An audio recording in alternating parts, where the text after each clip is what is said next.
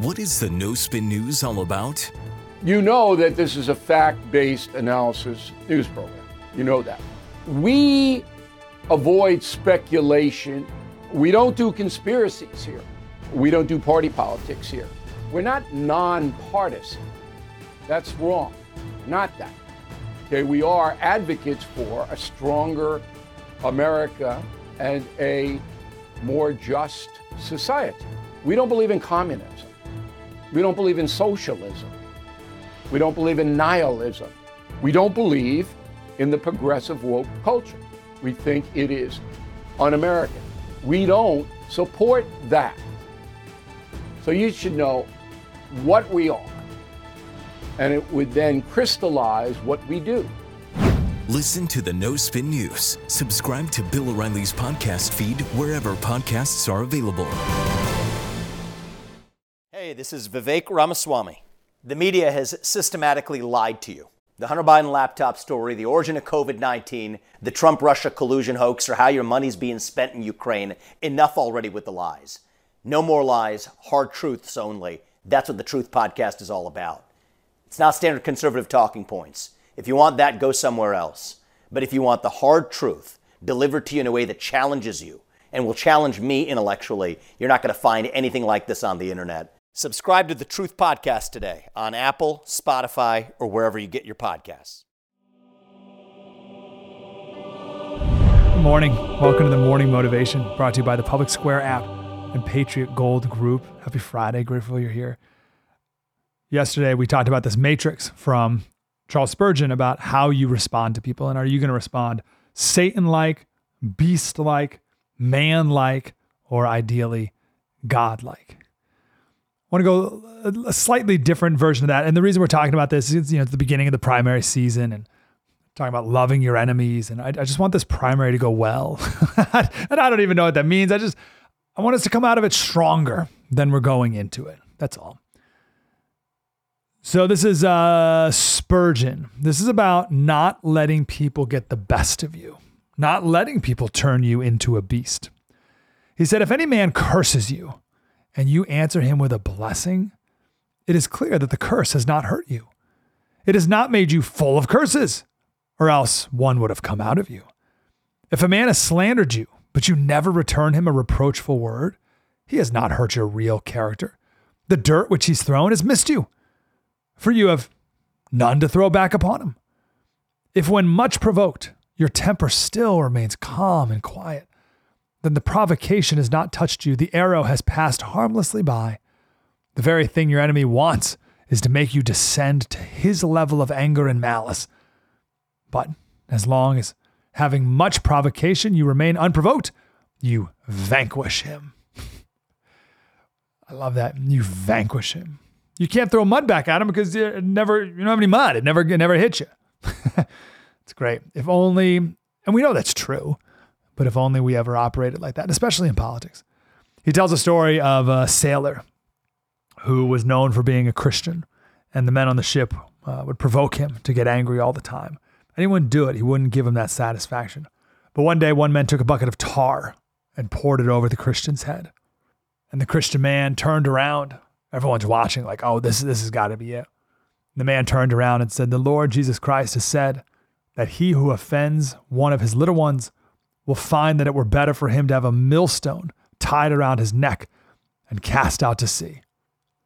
Now, if I am one of Christ's little ones, it will be very bad for you. Jack slunk back. That was the mean guy. Jack slunk back, dreadfully ashamed of himself. What was more, the man's quiet face haunted him. Night after night, he woke up, and in his dreams, he saw that man. And those tremendous words, that it were better for him to have a millstone around his neck, broke him down before the mercy seat of God. He asked and found pardon. He sought out the man, confessed his fault, and received forgiveness.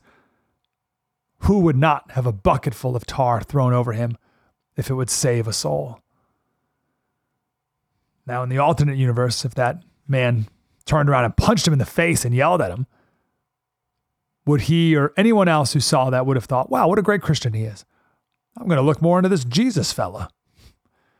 No way. Now, this is not easy. It's supernatural to respond this way. That's why it's godlike. to reply evil with good. It is God-like. Okay, so how do we do it?